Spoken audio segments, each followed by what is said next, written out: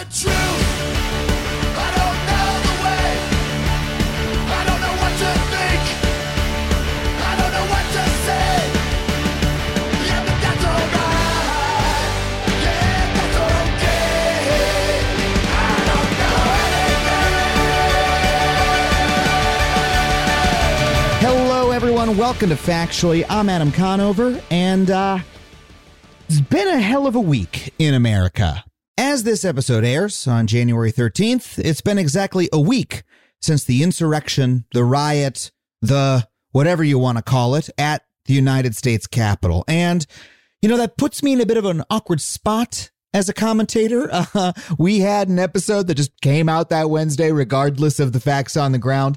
And, you know, now my next episode is a week later. There's already been thousands of people writing about what they think about this. You've read article after article, I assume. So, you know, I don't have that big of a statement to make, but let me say a couple words. Okay, can I just say this? It is painfully clear that the state of our information ecosystem, the machine that brings facts, knowledge, and opinions to the people of this country, is in an absolutely terrible state. I mean, if that wasn't obvious already, I think it is quite obvious now. And, you know, I think there's a tendency, an unfortunate tendency, to treat the people who are purveying misinformation and conspiracy in this country as clowns. You know, like, oh, Alex Jones, you know, that guy, he's got his shirt off. He yells about frogs or whatever. That guy's funny. You know, who could listen to him? Well, guess what? People are listening to him and to the other voices like him. And not only are they listening to them, the words that they're saying, the false facts, the misconceptions, the hatred, the conspiracy, those words are going into those people's brains and they're causing their bodies to move around. Does that make sense? The thoughts and ideas are being converted into beliefs, and those beliefs are leading to actions. And the actions that they're leading to are, in this case, hundreds, if not thousands of Americans breaking into the United States Capitol and killing 5 people. And not only that, but senators and Congress people taking what was once a routine part of, you know, certifying an election, just certifying the Electoral College's vote, something that I didn't even know needed to be fucking done until last week, and turning it into an opportunity to hold the government hostage until they get their way, regardless of the fact that the facts do not bear out their assertions. Misinformation, lies, and propaganda have led here to violence and to the near breakdown of our entire political system. And so, you know, I'm happy to hear that they're going to be prosecuting, you know, the folks who broke into the Capitol building and killed people. But I'm afraid it's not going to solve the problem until we address the wellspring that these actions are coming from. I have dedicated my career, you know, ever since I went from being just some asshole who tells jokes to some asshole who tells jokes about important shit you need to know, to combating misinformation and lies of this sort. And I'm going to keep doing that. So far, me doing that hasn't stopped any bad things from happening. It hasn't stopped the vortex of misinformation we live in from getting worse. But I'm going to keep doing my bit. That's all I know how to do. And I want to thank those of you listening to this show for being people who are committed to facts, to knowledge, to understanding the world as it is, to trying to get, as I always say, the inside of your head to match up with the world on the outside of your head. I think that's an important project now more than ever. And I think we need to bring more people into that project. I think that nothing is more important for the future of our country, not just our country, not just our society, but to humanity on Earth. I think this is the project of our lifetimes. At least it's the project of my lifetime. And the events of the last week have, more than anything else, rededicated me to that mission. And I hope that you feel similarly. And I thank you for being here and listening to the show with me and being a part of this community. Okay, that's enough. Let's move on to the topic of the actual show this week, which, again, is not about current events because we recorded this interview a week or so ago before the events of the week, because that's how we produce the show. So it's not topical. But guess what? It's still a fantastic interview, and I know you're going to want to hear it. Let's talk about it. You know, our globe-spanning civilization, as amazing as it is, has also caused us to lose pockets of uniqueness around the world. They've fallen by the wayside to a globalized, industrialized society. You know, we often think of, for example, the biggest example of this is endangered or extinct species, right? That's an obvious kind of loss. They're pushed out by invasive species from across the ocean who come in, occupy their niche, and animals go extinct, and we lose that unique thing that used to only exist in that one place. And now we have one thing that exists in multiple places. We're familiar with this pattern. But it's not just in the natural world. There are human cultural losses too, huge ones. Take languages. In the 60 years following 1950, we lost an astounding 250 languages, 250. And a full 1/3 of remaining languages have less than 1,000 speakers left. Isn't that incredible? 1/3 of languages on Earth today have less than 1,000 people speaking them. Well, what do I mean by that when I say that we lost languages? How do languages die? Well, one way is through force. Imperial powers, when they colonize an area, they might force indigenous communities to speak their language. This accounts for the loss of local languages among Aboriginal Australians after European settlement and in Nepal after it was annexed by China. But in other cases, languages aren't lost through force, but through choice or by natural adoption. Speakers of minority language might feel that there are benefits, cultural and economic, to their children speaking the dominant language. In America, this helps account for why most second-generation immigrants, for instance, don't speak their parents' language fluently. And, of course, a language can just naturally fall into disuse when another language has become culturally, sociologically dominant in an area. If all business is conducted in one language, well, the other language loses prominence and slowly becomes less spoken. But even when it doesn't happen by force, it is still something that we should be concerned about because we lose a lot when a language dies. We lose, in fact, an entire galaxy of meaning and connotation. See, language is how we give form to thought in the most fundamental way. It's a collection of ways to describe and structure the world. Think about a single word in the English language. Take the word human, for instance. Think of its sound, human. The different shades of meaning the word has, how it's similar to, but also totally different from the words person or individual, right? It means something different to you, that shade, how it leads down different roads of potential thought or expression, how you might use it in one context or not another, how when you read it in a certain context, it brings certain associations to mind, associations that you might have trouble even describing if you had to think about it. You just kind of know. Well, now consider the fact that every single word in the English language has that enormous payload of meaning and culture wrapped up in its syllables. And consider the fact beyond that, that every single word in every other language spoken on Earth has the same. That is why learning a language can be so fulfilling, because by doing so, you can get your head inside of another culture, another way of being in a way that you can't otherwise. And it also means that when a language dies, a culture loses a crucial piece of its uniqueness, of its way of understanding itself, of its way of being in the world. And we as humanity lose a part of the human experience.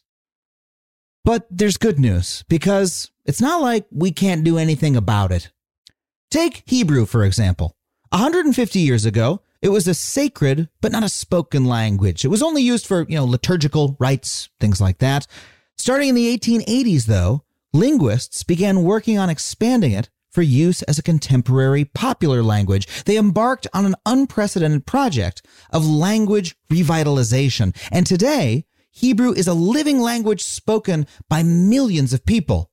More recently, linguists and online activists have taken up the task of saving languages and alphabets across the world. And they're having enormous, inspiring success. So to discuss how that works, to discuss why it is so important to keep these languages close to us and how you save a language in distress, our guest today is Anton Treuer. He's a professor of the Ojibwe language at Bemidji State University and the author of a number of books, including The Language Warriors Manifesto. Please welcome Anton Treuer. Anton, thank you so much for being here. Thanks so much for having me. So tell me a little about yourself. You're a professor of Ojibwe. What does that mean? Yeah, professor of Ojibwe. I teach the Ojibwe language, but also history and culture at Bemidji State University. Ojibwe is one of 500 or so indigenous languages that were spoken in the United States and Canada at the time of contact, and one of probably about 150 that are still spoken today. Well, that's not something that, as an American walking around, I'll be specific, as a white American walking around, that I really have a daily cognizance of. That we think of, English, Spanish, a couple other languages in the United States. We don't think about there being 150 indigenous languages that are still spoken in the United States. Right, and many thousands when you look at Mexico and South America. Right. Ultimately, as we, for me, it's ironic that mine is the indigenous language, but when I say something in Ojibwe, people look at me like I'm speaking a foreign tongue, And I think I'm at the point now where I have the president and deans at Bemidji State University convinced that if someone calls and asks for the Department of Foreign Languages to send them to the English department. But yes. this is the foreign language. The language that we're speaking right now is the language that came here more recently. Right. Yeah. English comes from England. A lot of people don't even think of it that way, but that's where it comes from. Yeah. And, even if you look at, all history, all cultures and languages change kind of rapidly. You look at the first attempts to write English down, like Geoffrey Chaucer. He was writing about 600 years ago. I can barely read that stuff, but people think of English as an ancient, well-established, font of civilization. Yeah. And it's both new and colonial. Tell me more about Ojibwe. How many people speak Ojibwe? We don't actually know. Ojibwe is a big group. There are about 250,000 Ojibwe people scattered around the Great Lakes in Michigan, Wisconsin, Minnesota, North Dakota. There's a mixed Ojibwe Cree community in Montana, and there are about 125 Ojibwe First Nations in Canada. So they're really kind of a large geographical area, pretty large population. Number of speakers, our best estimates are maybe 20,000 or so. And most of the speakers are actually in Canada. So in the U.S., it's a much more endangered language, the U.S. dialects. Maybe 1,000 speakers left in the U.S. Wow. Speakers of any kind? Is that native speakers and folks who... Just Ojibwe. Got it. So you've published a book this year called The Language Warriors Manifesto, How to Keep Our Languages Alive No Matter the Odds. Why did you write that book? It was really a combination of one of my most personal books in my journey, reclaiming my language and culture, and also kind of a manifesto and a field guide for anyone else, whether it's their individual journey or looking at a collective effort.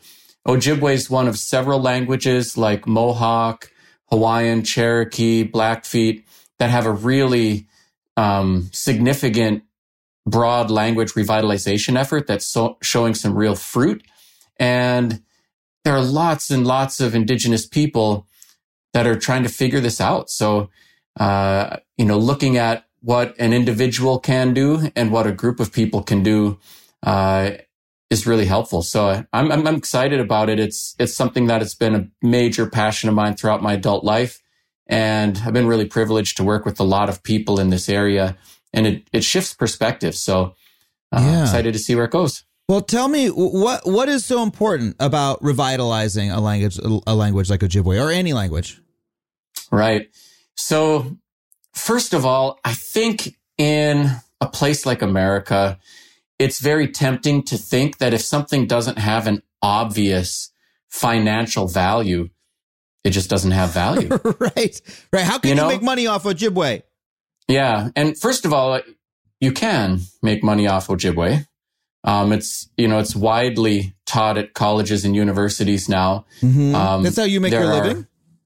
Yeah. I mean, it's not just me, but there are Ojibwe medium schools, numerous tribes and First Nations that are looking for people to teach, in those schools, develop curriculum and materials.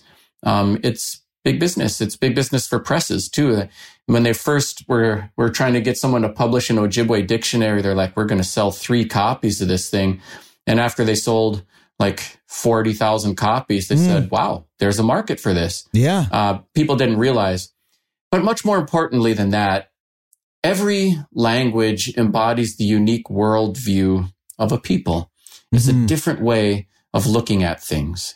And there are many beauties and benefits of a major colonial language like English. But the colonial way of solving problems has created a lot of problems. White folk were busy beating each other up in Europe for some thousands of years before they took it to the rest of the world. And in colonization, kind of the thinking is you're going to take one language, one culture, one way of solving problems and use it to supplant others. And it's built into the way education is done, politics, so many different things. And ultimately, that way of doing things puts people in conflict with one another, culturally, socially, politically, and militarily. Why would we think that all the problems created by the colonial way of solving problems are going to be solved by the colonial way of solving problems? There are more than vestigial remnants of some very different ways to approach these things. And when we look at major issues in our world today, whether it's climate change, race relations, and so forth, we have a lot to teach the rest of the world. Yeah. And, embedded in our languages are different ways of looking at things. And maybe an example will be helpful. I was about to ask you. Yeah, please. Yeah. So like in Ojibwe, our word for an elder, Gichiaya'a, literally means great being. Our word for an elderly woman, Mindamuye, means one who holds things together and describes the role of the family matriarch. And in English, you got old woman, elderly woman, aged woman, hag, and no wonder that like how many elders do you see on the cover of Cosmo? Right. And we have this kind of not just awkward, but often really painful messaging to women, for example, that your primary value is your youth, physical beauty, and sexual attractiveness, because that's how you get a man. And that's the definition of success for a woman. It's just woven into the culture in so many unhealthy ways. Yeah. And to me, like in Ojibwe, for example, there's a saying, like,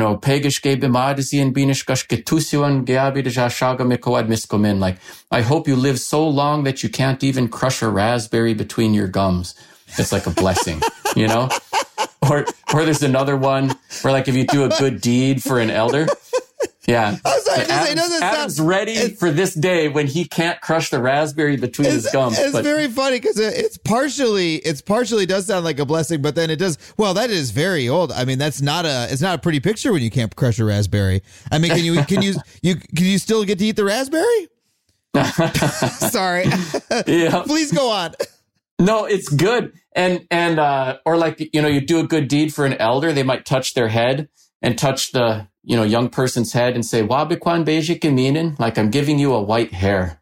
And it's a blessing. It's like, your goal is not to stay 20 forever. Your goal is to live a long, healthy, happy life. Yeah. And you're going to get there one good deed at a time. And that there's seasons in life, spring, summer, fall, winter, and we should hope that everybody gets to see their seasons rather than try to be stuck in one. And it trips people up. We segregate by age. We send the elders to an old folks home. We keep the first graders with the first graders. We keep young people with young people. We have culture wars between millennials and baby boomers. It's just really unhealthy. And I think that intergenerational connection and communication is good for us. Yeah. And we have a lot to learn from each other. And there's always something to look forward to if the goal is to become a great being, And there's so many other approaches to life, death, and dealing with drama and trauma, in different cultures that, these kinds of worldviews can and should pollinate the garden we're all trying to harvest from. Well, and there's a way in which knowing a language, understanding a language, speaking a language gives you access to a different way of thinking or a different worldview to a certain degree. Like, look, I could push back if I felt like, and I could say, well, we do have the word elder. You know, when people use the word elder in English, that is a more respectful way to speak of an older person, you know, and like, you know, in fantasy fiction, oh, the village elders, you know, there is sort of that idea, but that's not what we use in common speech. You know, the word exists, but it's not, I think, part of the broader culture of the language, at least here in America. And you could, you know, I could teach, you know, well, my grandparents have passed away, but I could tell one of my grandparents, hey, touch me on the head and say that wonderful phrase that you said, I give you a white hair. You know, they could do that, but there's something lost. Like when you are hearing it, when you're doing it in the original language, it's, I don't know, it's transportative. Like it is, it goes from being a translation to being the real thing in a way. Right. So I'd say, it's not like it's not possible to respect your elders if you're speaking English. Yeah.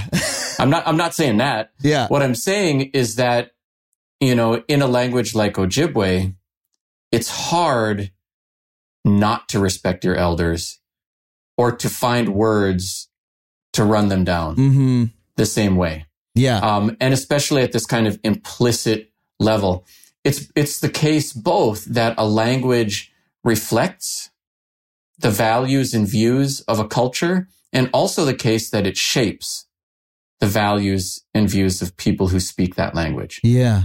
But there are many other things, you know, there's a whole section in that book on the importance of language, you know, for indigenous people, you know, it's one of the pillars of sovereignty. What makes a Frenchman French is having a land that is France and a language that is French, and French traveling in China.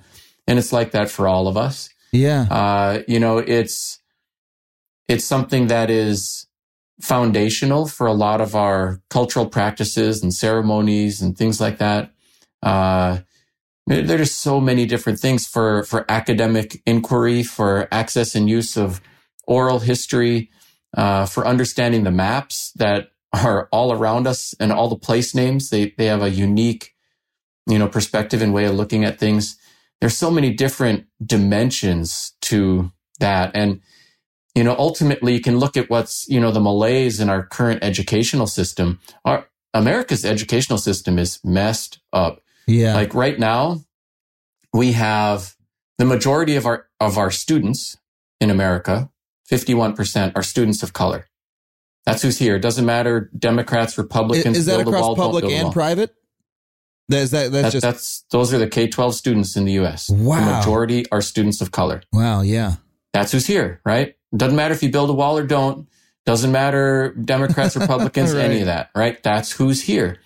But the American educational system is only tracking about 60% of the students of color to the finish line with high school. Wow. Oh, my God. Only 60%. And like the native students are only about 50%. Wow. Getting to the finish line with high school. So if you had perfect racial equity in terms of economics today, of course we don't, but pretend we did for a second. Yeah, pretend we didn't have that property tax problem. Because there's this link between educational attainment and economic prosperity, our educational system alone would engineer racially predictable financial disparities. Yeah.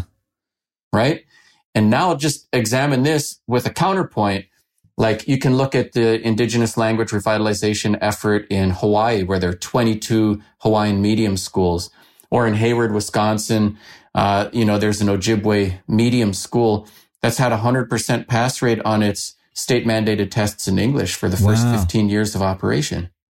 When the pass rate's 50% for the native kids in the English medium public school. So if someone is figuring this crap out, then maybe we should pay a little more attention to that. Yeah. Right? And it seems like assimilation is what we do in education.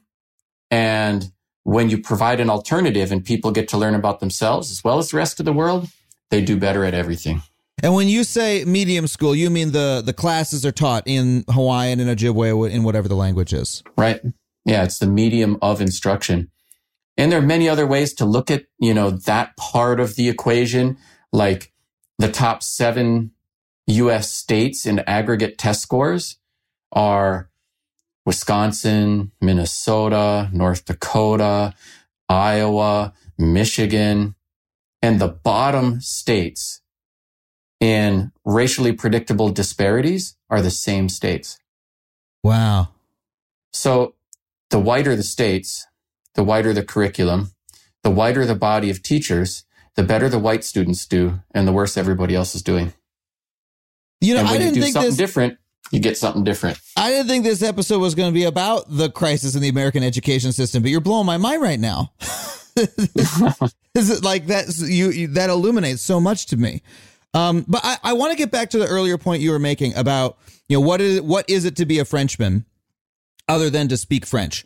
It's just making me think about how, language is like the substrate of thought in a large way and in humanity. I mean, my dog has thoughts and doesn't have a language, right? So it's not like you need a language to have thought, but for humans, the two seem like inextricably combined. And even if you had two languages that were, even if we didn't have the cultural differences, the differences of value that you were talking about embedded, even apart from that, there's a closeness to a thought that comes from understanding the language in which it was spoken. I just think about when I was in college and I was studying German and I was reading, the poet Goethe. This is such a fucking college boy thing to say. But, I was reading it and I read the translation and then I got good enough at German to read it in the original. And I was like, oh, I'm closer to the original person's original thought. The translation can only get you so close, Mm-hmm. And that's a very trivial version of this phenomenon.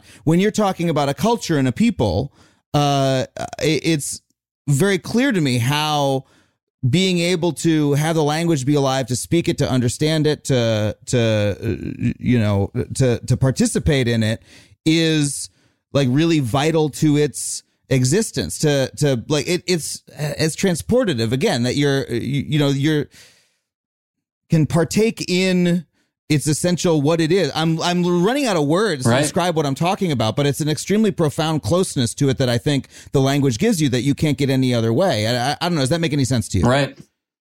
Yeah. Some things don't translate that well. Like I spent a fair amount of time in Hawaii, and they're kind of heroes to us in the indigenous language revitalization world. And they have a word, maoli, which, you might translate it as something like positive self-esteem or something like that. But to them, they describe it more like spiritual fire, and that, all human beings have, sources of spiritual fire. And for them, they talk about 3 main ones, like the top of the head, the soft spot on a baby's head is where the soul resides.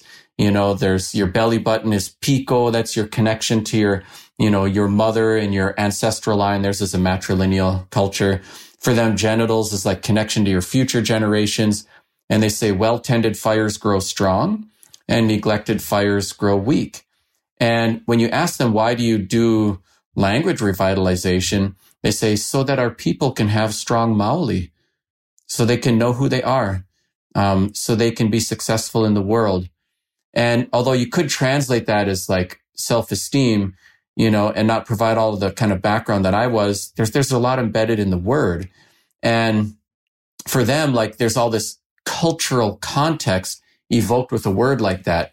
So like the ancient Hawaiian custom, when a baby was born, their umbilical cord falls off the belly button a week later, and they'd go out to the lava beds, and each family had their own places, and they'd dig a little divot and put the belly button there and put a rock on top, kind of bonding them to Mother Earth, and they'd remember their spots. And so, if someone had multiple children, there'd be divots for each of their kids in a line. And when a girl grew up and became a mother, she'd put a circle around her divot, and then her kids would go there. It's kind of amazing when you go out to like the petroglyphs and there's just acres and acres of divots and circles, bonding people to one another, to their ancestral lines, to Mother Earth. And so when you say strong maoli, that's what they mean, or it's one part of what they mean. And so, I mean, I just talked about that in English and it conveys some portion of the meaning, but all of that's kind of packed into a word.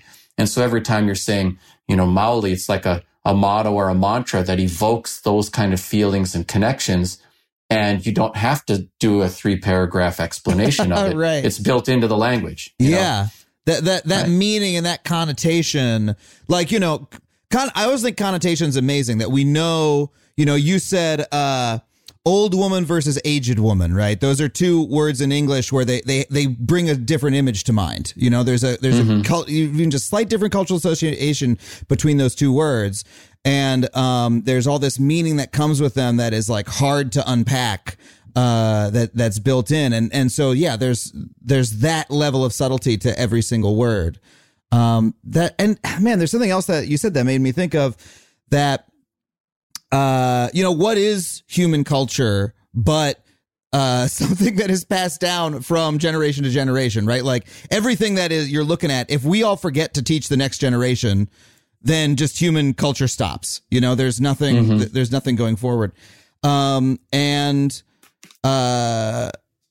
how we keep what we are alive. Right. And, there are a couple things. First of all cultures change over time. And there's always a tension about that. Like I've never met an elder from any culture who didn't shake his or her head side to side and go, oh, kids these days. Right. Because there's this tension about cultural change. And at the same time, we all want certain kinds of change. Maybe you look at innovations in healthcare or improvements in human relations and world peace and things like that. So those are kind of progressive thoughts, change the way things are, but also keep things the same. And in any culture, they're a little bit at war with each other or in tension with one another. Something that needs to be said about, the Native experience. First of all, most, like 87% of American school districts don't teach anything about Native anything after 1900. Wow. So a lot of people are enculturated in America to think that natives are something that happened in the past. So we are ancient, but we are modern too. We are many thousands of years of documented human history still in the making. And we get to change over time. We don't have to look like we stepped off the set from Dances with Wolves to be authentically indigenous, right? But at the same time, how much can a people change and still be the same people? Yeah. It's a fair question. Yeah. And this is why a thread like language ends up being so important for maintaining cultural continuity and equipping people for a healthy way to navigate change. Yeah. And by the way, I mean, it's you can see it in how many colonial powers, not just, here in North America, but around the world, as one of their first projects would be to set up schools in which they would, eradicate the language of the people who were colonized or at least try to replace it with colonizers. Like that was a specific project in many, many places to varying degrees, because everyone understands that language is important. Right. And I mean, that was at the heart and remains at the heart of the American experience. Yeah. Right. So it's not just that they took Native kids away from their families and sent them to residential boarding schools and beat them for speaking the only language that they knew. But, just several years ago, Arizona banned the teaching of ethnic studies, and there's a current political culture war about that, keeping languages other than English marginalized. Wow. Well, tell me a little bit before we go to break about Ojibwe and about, what you're doing to keep Ojibwe alive and grow it. Yeah, I'm so lucky. I get to wear many different hats. So, I'm a professor of the language and I teach Ojibwe at a university. With COVID response, I'm leading Zoom life like so many other Americans, and I'm bringing in students from Vermont and Toronto and, all over the place. So, we've been adapting in that environment. But I also am someone who officiates at a lot of our traditional ceremonies, including funerals. And we, literally spend a couple weeks in a row in a wigwam in an Ojibwe only environment, running medicine dance and doing other ceremonies. We'll do 2 sessions like that every summer.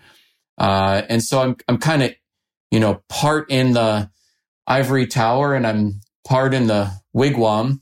And to me, the language and culture work intersects with a lot of other important areas. So social activism and education and racial equity. And so I get to wear a number of different hats and kind of travel in the different circles there. With that, let's take a really quick break. We'll be right back with more Anton Troyer.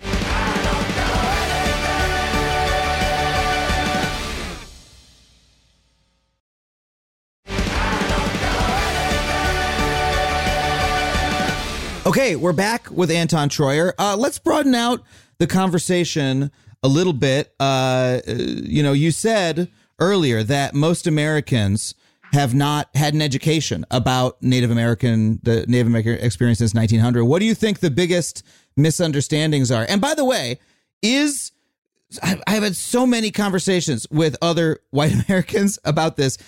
About the correct terminology or the preferred terminology. Native American, Indian, please break. Your book is, you wrote a book that uses Indian in the title. Please just let me know your view on that so we can, I don't know if it'll settle it, but give me your view. Yeah, no, I'll give you my opinion and I think it's a good one. So this is an unsettled area, just like the Black community's gone round and around. Is it Black? Is it, African American? It's not, colored people, but how do we be more inclusive and we come up with people of color? You won't have universal agreement. And there's nothing like not having a settled terminology question to, completely paralyze a conversation. So, right. Is it Native American, Aboriginal, Indigenous, First Nation person or what? To me, I would love for us to have a big national conversation, as they actually did do in Canada, and come up with a term like the Canadians did that's just a couple of syllables and is really clear and everybody agrees with. So that's in Canada, they use First Nation. Yeah. So they use First Nation now instead of reserve for the places, and First Nation people, for the human beings who live there.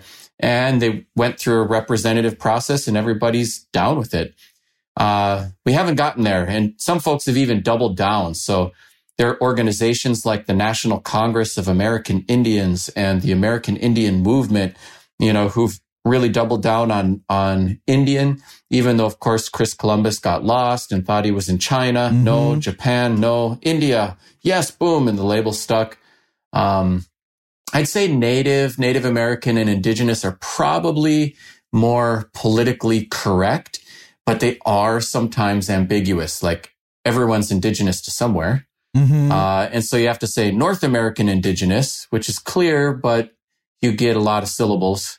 Mm-hmm. And even what it means to be Indigenous in Greenland is different than what it means to be Indigenous, whatever, in Arizona. So they can be a little ambiguous. Some organizations have used those, Native American Rights Fund and others.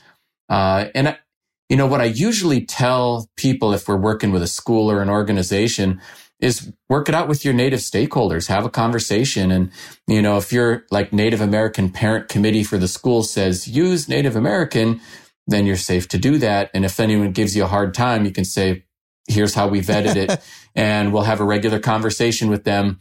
So we'll be happy to bring your comments there when we talk about it again, and that's kind of a good, respectful way to handle it. For me, I tend to use them all somewhat interchangeably, but aware of their shortcomings as a means of creating safe space so we can actually get into the real topics.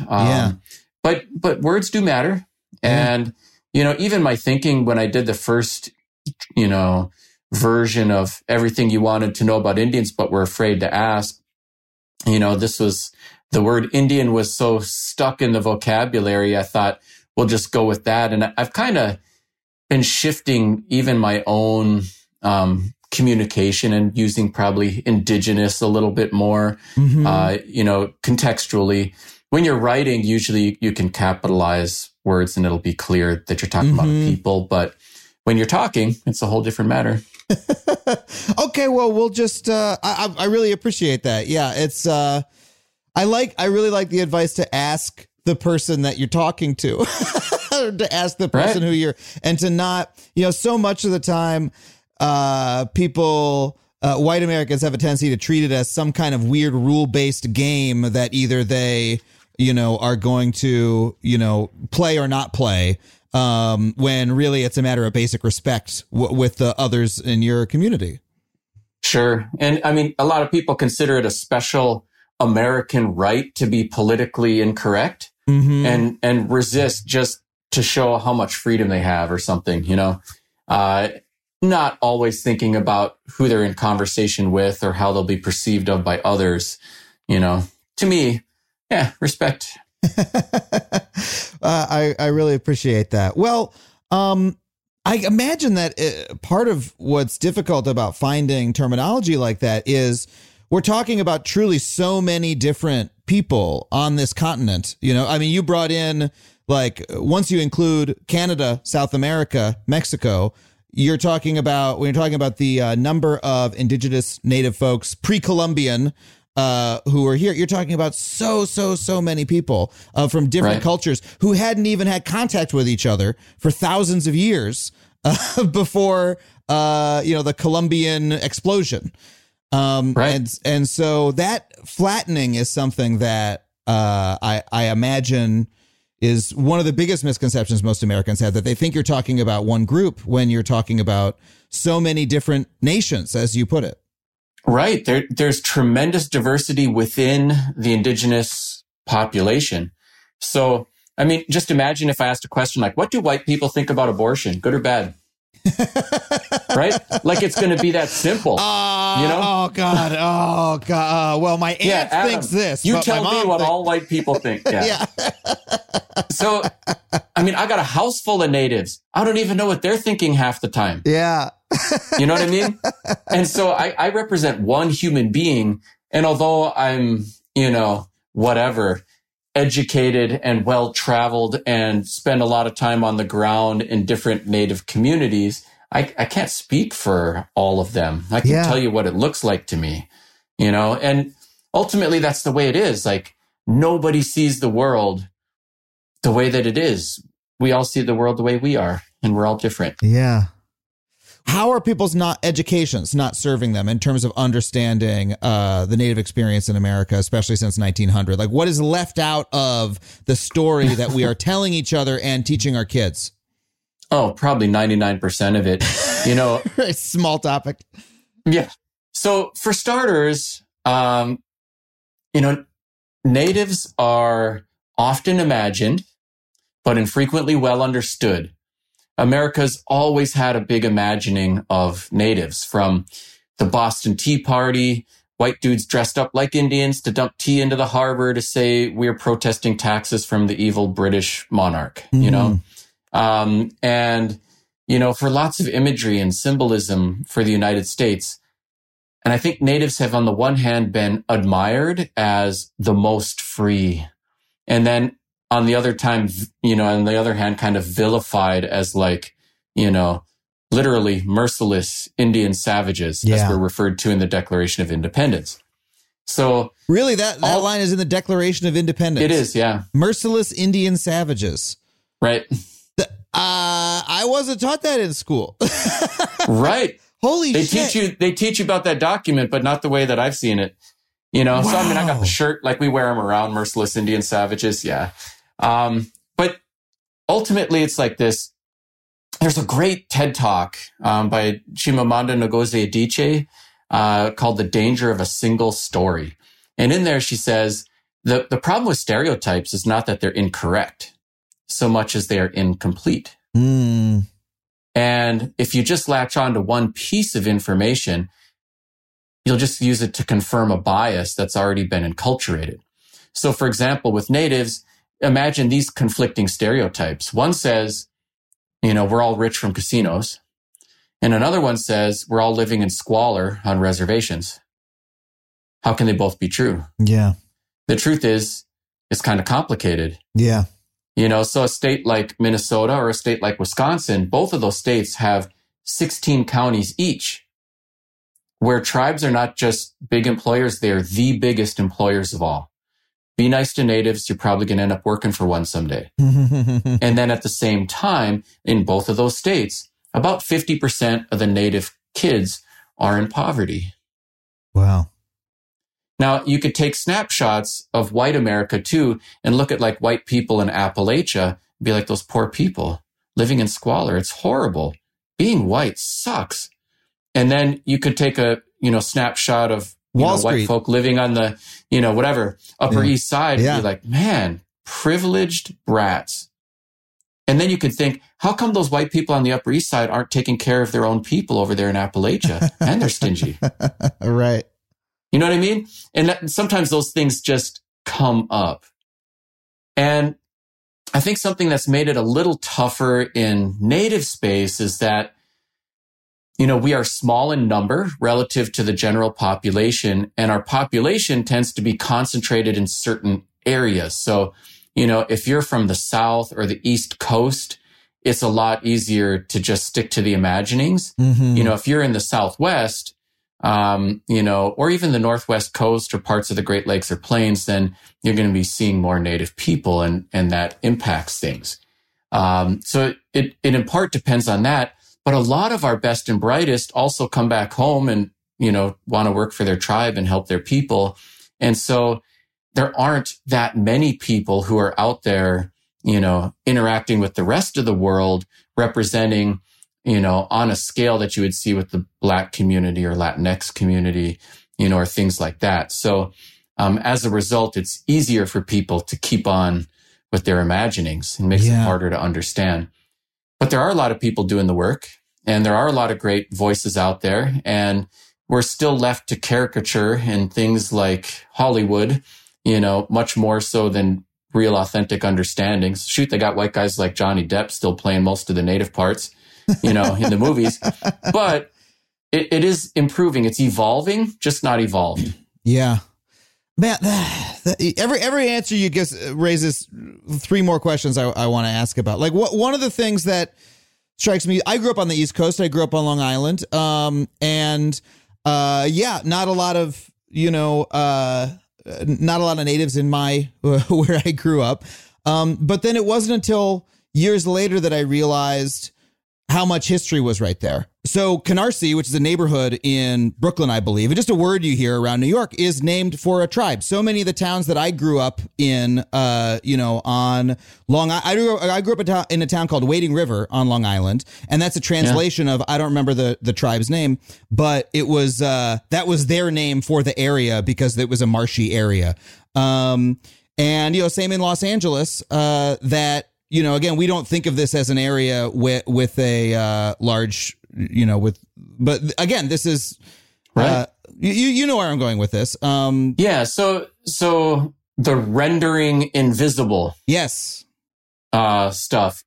And it's not just that, native people were here and provided a lot of the place names, although probably a huge percentage of the map in any U.S. state are indigenous terms. Whether, their terms for a place or names of people who are living in the place, or even something just, messed up in translation.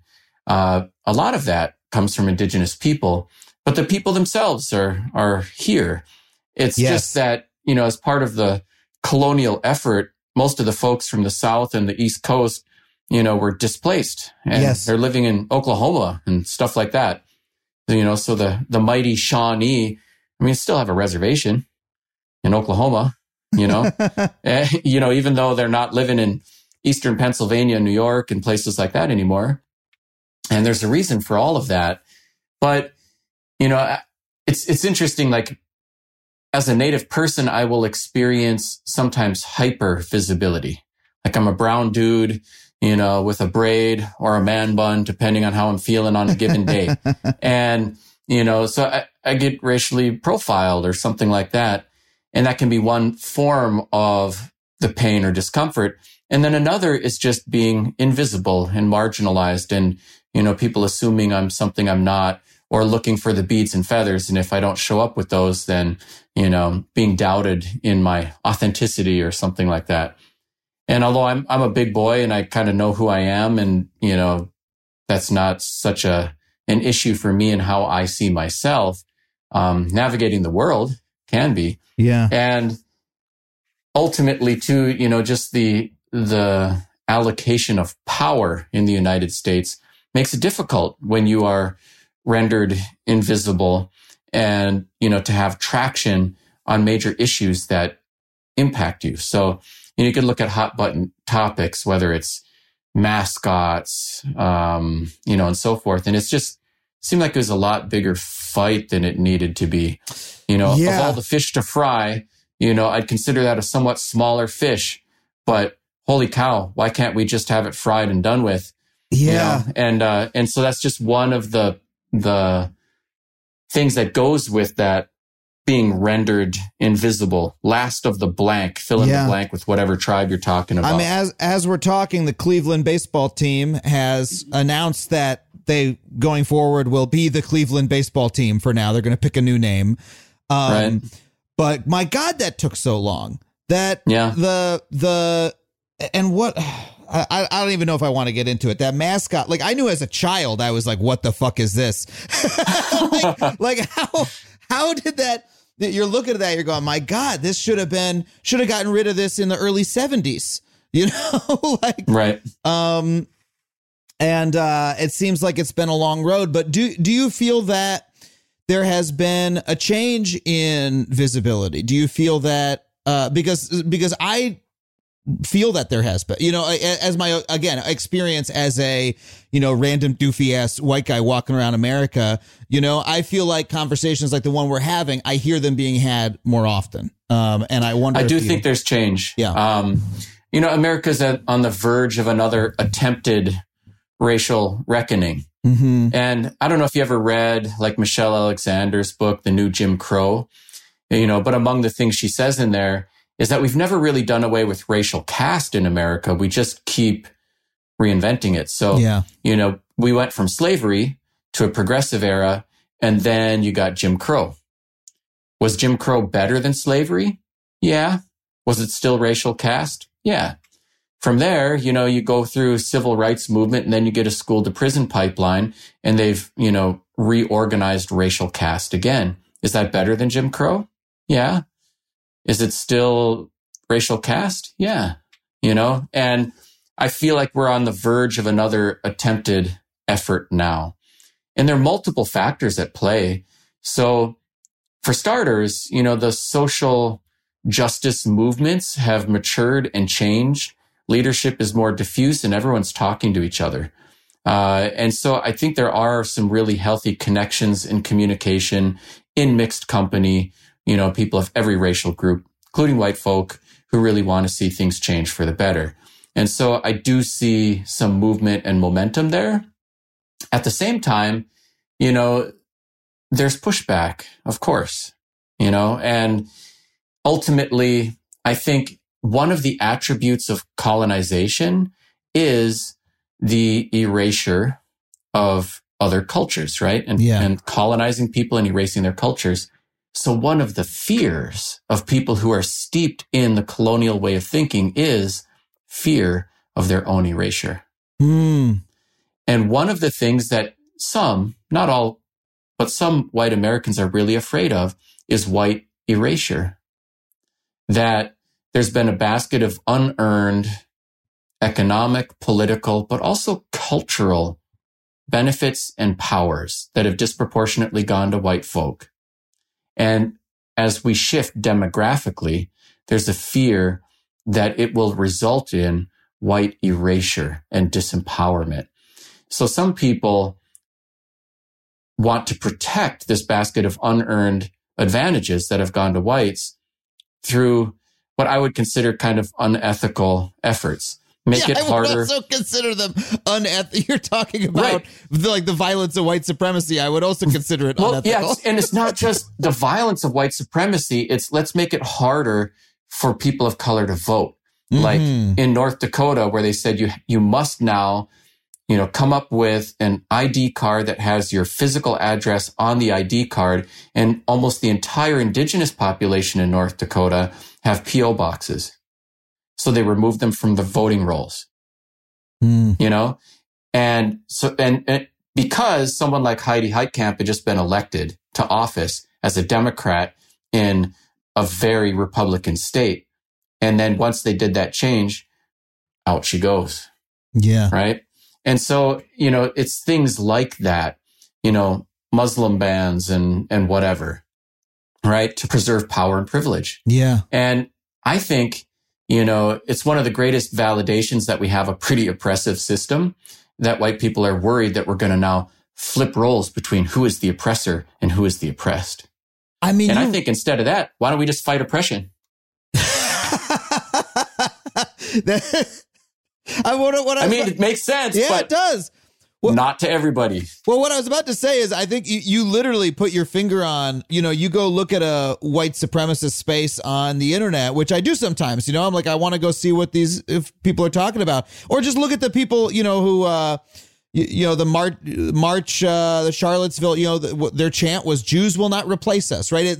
It's explicitly the fear that you're talking about is of being replaced. That is, but yeah, why not just, that was the perfect comeback to that entire way of thinking. That's why it made me laugh so hard. Why not fight oppression? And realistically, we're not going to get to Star Trek Next Generation where all the colors are in the room and nobody sees color. We're all going to be intermarried and it's going to be like brown soup. Yeah. You know what I mean? Everybody's grandkids are all going to be marrying each other. Right. And living and working together, so why not prepare them for that world? Yeah. Race is primarily a social construct. Yeah. Right? At first, Italians were considered non-white and persecuted for not being white. Yeah. But then the definition of whiteness changed to preserve the power of whiteness. Yeah. The same thing's actually happening with the Latinx community. Latinx doesn't mean brown. Even though there are a lot of brown people who are Latinx. Mm-hmm. Right? That's a racially diverse group that includes black, brown, white. Turn on a Mexican soap opera. It looks pretty white. Right. Go to the Dominican Republic. Everyone speaks Spanish. It's pretty black. Yeah. Right. So it's a diverse group of people. Yeah. My partner's mother is a white woman from Argentina. She's Argentinian and she's a Jewish woman as well. And so it's complex is what as she's, Spanish speaker. It's complex is what you're saying. Yeah. Right. And Argentina and America are the two whitest countries in all of the Americas. Mm-hmm. A lot of people don't think of Argentina as white. Yeah. I mean, there are a lot of reasons why the Nazis wanted to go there, political ones and stuff like that. The whiteness is part of it too. I was surprised. I went because we visited and I was like, oh, they don't even have spicy food here. It's like, defies what you think. And yeah, once you start, people push back on this idea of race as a social construct. And we're not going to get, we can't give a full accounting of it today, but when you start looking at any of these groups and the history of them, it's so complex and detailed as to how they, where the label came from, who's included in the label, and then just how the actual groups of people moved from place to place. If you look at the history of any one native group, like you said, what was the one you said ended up in Oklahoma? Remind me again. Shawnee. Yeah. That's a group of people who, were in a certain place, had a certain relationship with the other groups around them, had a certain, interaction with the, Europeans who came over, moved from here to there, had you know what I mean? It's all so specific. I know in Canada, please correct me if I get this wrong, because again, this is me remembering something I read a couple years ago, but there's the Métis group. Did I pronounce it correctly? In Canada, which is specifically a mixed race / native group that has a particular history that's hundreds of years old. These are complex, nuanced divisions that are, if you look at them, they're come up with culturally. They're a product of culture and society. They're not, math or solely genetics or anything else. They are come out of the way the decisions humans made about how we move and how we talk about ourselves and what labels we put on ourselves. Right. But all of that stuff drives the misunderstandings and the resistance to advancing them. So, You know, you're going to see this racial reckoning. You know, you can already see it happening with art, statues. Confederate flags on, emblazoned on state flags and symbols. There's an effort to reconcile with all of that. And some of the pushback isn't even about the logic of those things, but it's just this feeling like I'm going to say no because I still want to have the power to say no. Mm-hmm. It's about that fear of erasure and shifting power dynamics, rather than even the issues themselves. And so, but I do think, I know like Martin Luther King had his quote about, the trend in history is long, but it arcs toward justice. Yeah. That ultimately we are engineering positive change. It just doesn't always feel like it. Mm-hmm. And kind of like the stock market or something, that's going up and down all the time, but there's a long-term trend up. I do think that we are, advancing as a society at the same time that we've had major setbacks and major pushbacks, and things can come apart. I mean, we've seen major democracies come apart, but the real test for our democracy isn't our ability to colonize everybody, but our ability to actually not just tolerate, but help everybody thrive with their differences. Yeah. And it's such a positive thing when we do. I had this really profound experience. I don't know why I found it was so profound, but I last year went to Alaska with my family, the little boat tour of the southeastern Alaska, the temperate rainforest there. We ended in Juneau. We had half a day, and there's a museum there that's I forget what it's called. It's an Alaska State Museum, Native American Museum. I went in, and it was one of the best museums I have ever been to. It was chronological about all the different, tribes that were in that area and their history, and specifically their history with America as a colonial power. There were entire sections on here's how what we're talking about, language erasure. Here's how the state carried out that practice. Right. It went from ancient to today. Right. And I was like, this is one of the most thoughtful museums I've ever been to. I learned so much. And it gave me really a cognizance that, in that part of America, at least in the corner that I stepped into, I was like, oh, my God, this is a place that has reckoned way more than anywhere I've ever lived. Maybe someone from Alaska would tell me they still got a long way to go. But it was I could feel that reckoning was in the air. And it was so enriching to be there and to experience it. I was like, this is wonderful. It was terrific. Yeah. And I really believe we need that kind of effort, kind of a truth and reconciliation. We can't get to reconciled and skip the reconciling, and we can't get to healed and skip the healing. Yeah. And so those are really important things to focus on. And really the hot button issues, that you see flashpoints, whether it's the Dakota Access Pipeline, response, or, mascots, or, any number of critical sovereignty fights or things like that. They're more like symptoms of the bigger issues that we're dealing with. And ultimately, I have high hopes, and I think we are capable of doing some really great things. Yeah. And we just kind of got to take them on one battle at a time. And, a lot of the battles are building efforts too. That's kind of how I look at language and culture revitalization, building and strengthening sovereign native nations. Some of the work needs to happen within communities, and some of it needs to happen in mixed company.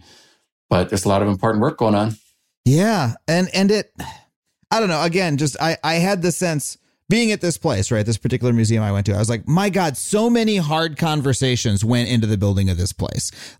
Someone got mad at somebody else. They had a lot of tense meetings. You know what I mean? People said, no, you have to listen. Someone else said, I don't know if well, come on, do I really have to? And then they came around. I was like, I just was there. I was like, this was the process of decades of activism and difficult work. And my God, how rewarding it was. Just in that one little square, just in that one building I was in that one town. Yeah, that's so cool. I had a very similar experience at the Canadian Human Rights Museum, which is in Winnipeg. And they had 4 floors. The first floor, they had several different pods where you could learn about, a story of some sort of horrible mistreatment of humans. So, I knew about the Canadian residential boarding schools. I didn't know that they had interned Japanese Canadians. I thought that was something that only happened in the US in World War II. But they did. There was a persecution of Jehovah's Witnesses. By the time you went through there, I think almost everyone could see themselves reflected in the history somehow. The second floor was about how this happens on scale, like genocide, the Nazi Holocaust, stuff like that. The third floor was more, here are stories of great leaders trying to engineer change right now. So it was Mandela and King and things like that. And the fourth floor was all about the visitor. It said, do you have a story that you didn't see here? Tell your story right now. It can be part of the record. Do you want to get involved? Wow. And here are different pods with all these different organizations doing great things. Do you want to get involved now? Sign up for newsletter, volunteer your time. Here's what's happening. And so it kind of took you through this like sobering reality through action to like, I am the change, and it was just really powerful, transformative. So I'm excited about that growing sentiment and the organizations, people, and places that are trying to do it. Yeah. We need more of that in Hollywood, in my industry, man. That's something that I really feel that way. I'll tell you, to be honest, me and my girlfriend recently watched Dances with Wolves. I had never seen it. She's watching every Kevin Costner movie in order as like a weird project. And I was like, okay, let's see this movie. Probably going to be probably going to be really problematic. And, lots of things about it that I think one would take issue with. But also, I was like, how does this movie still feel kind of revolutionary today? Like a movie with this many native actors where half the movie is in Lakota, and it's a story about it. Like, how many Westerns are there that are telling a story like this at all? The Western is one of the most popular movie forms in the history of the medium, right? And right. How many movies are there that are told from a native perspective at all, right? And still today, and we've got, it's, I don't know. It was baffling. It was baffling to me. I was like, this movie's 30 years old. Yeah. and it's, when that first came out, it was such a big deal, even in Native communities, because it was like one of the first sympathetic treatments of Natives. Yeah. And we weren't just, being shot by John Wayne or whatever. And so everyone was excited about it. And then there was like some authentic culture and language backdrop, and real Native actors. And so it was like, whoa, this is so cool. Even though it had problems, like there were good Indians and bad Indians, and there's still a white guy better at being Native than the natives and that kind of stuff. But, it seemed like it was the start of an evolution, and it's like steps forward and back, when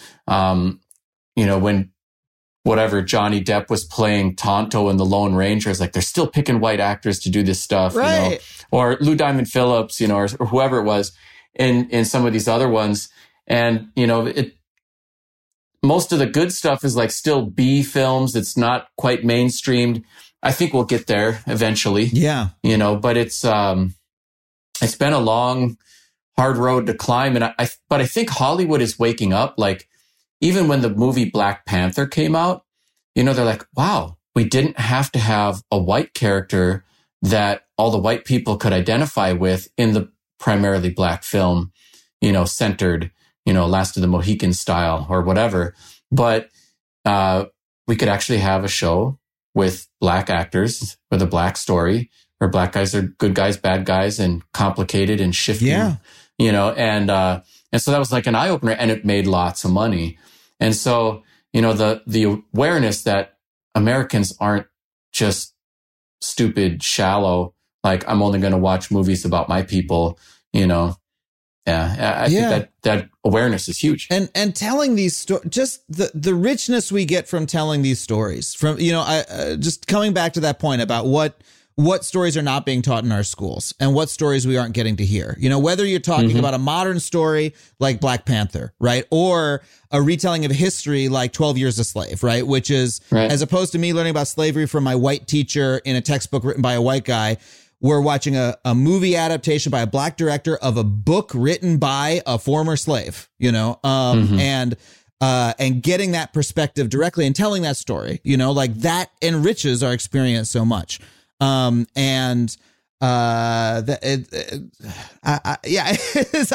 want more of it so desperately. Right. And I'll go take a meeting with somebody in LA and yell at them about it and tell them to hire some native screenwriters to make these things come to life. But I don't know what these battles are so worth having, because when we come out the other side, we're all enriched by it. We really are. Mm-hmm. Yeah. And, you know, I think even like growth is not comfortable. Mm-hmm. And, you know, this is something like Robin DiAngelo lays out pretty well in her book, White Fragility. One of the things that makes it tough to talk about race in mixed company and stuff, or for white people to talk about race, is that, you know, they haven't gone to the gym very much. White folk have been so insulated from racial discomfort. Like you can travel the world and someone will speak to you in English even, you know, that the musculature is atrophied and it just feels like it's too much lifting to ask.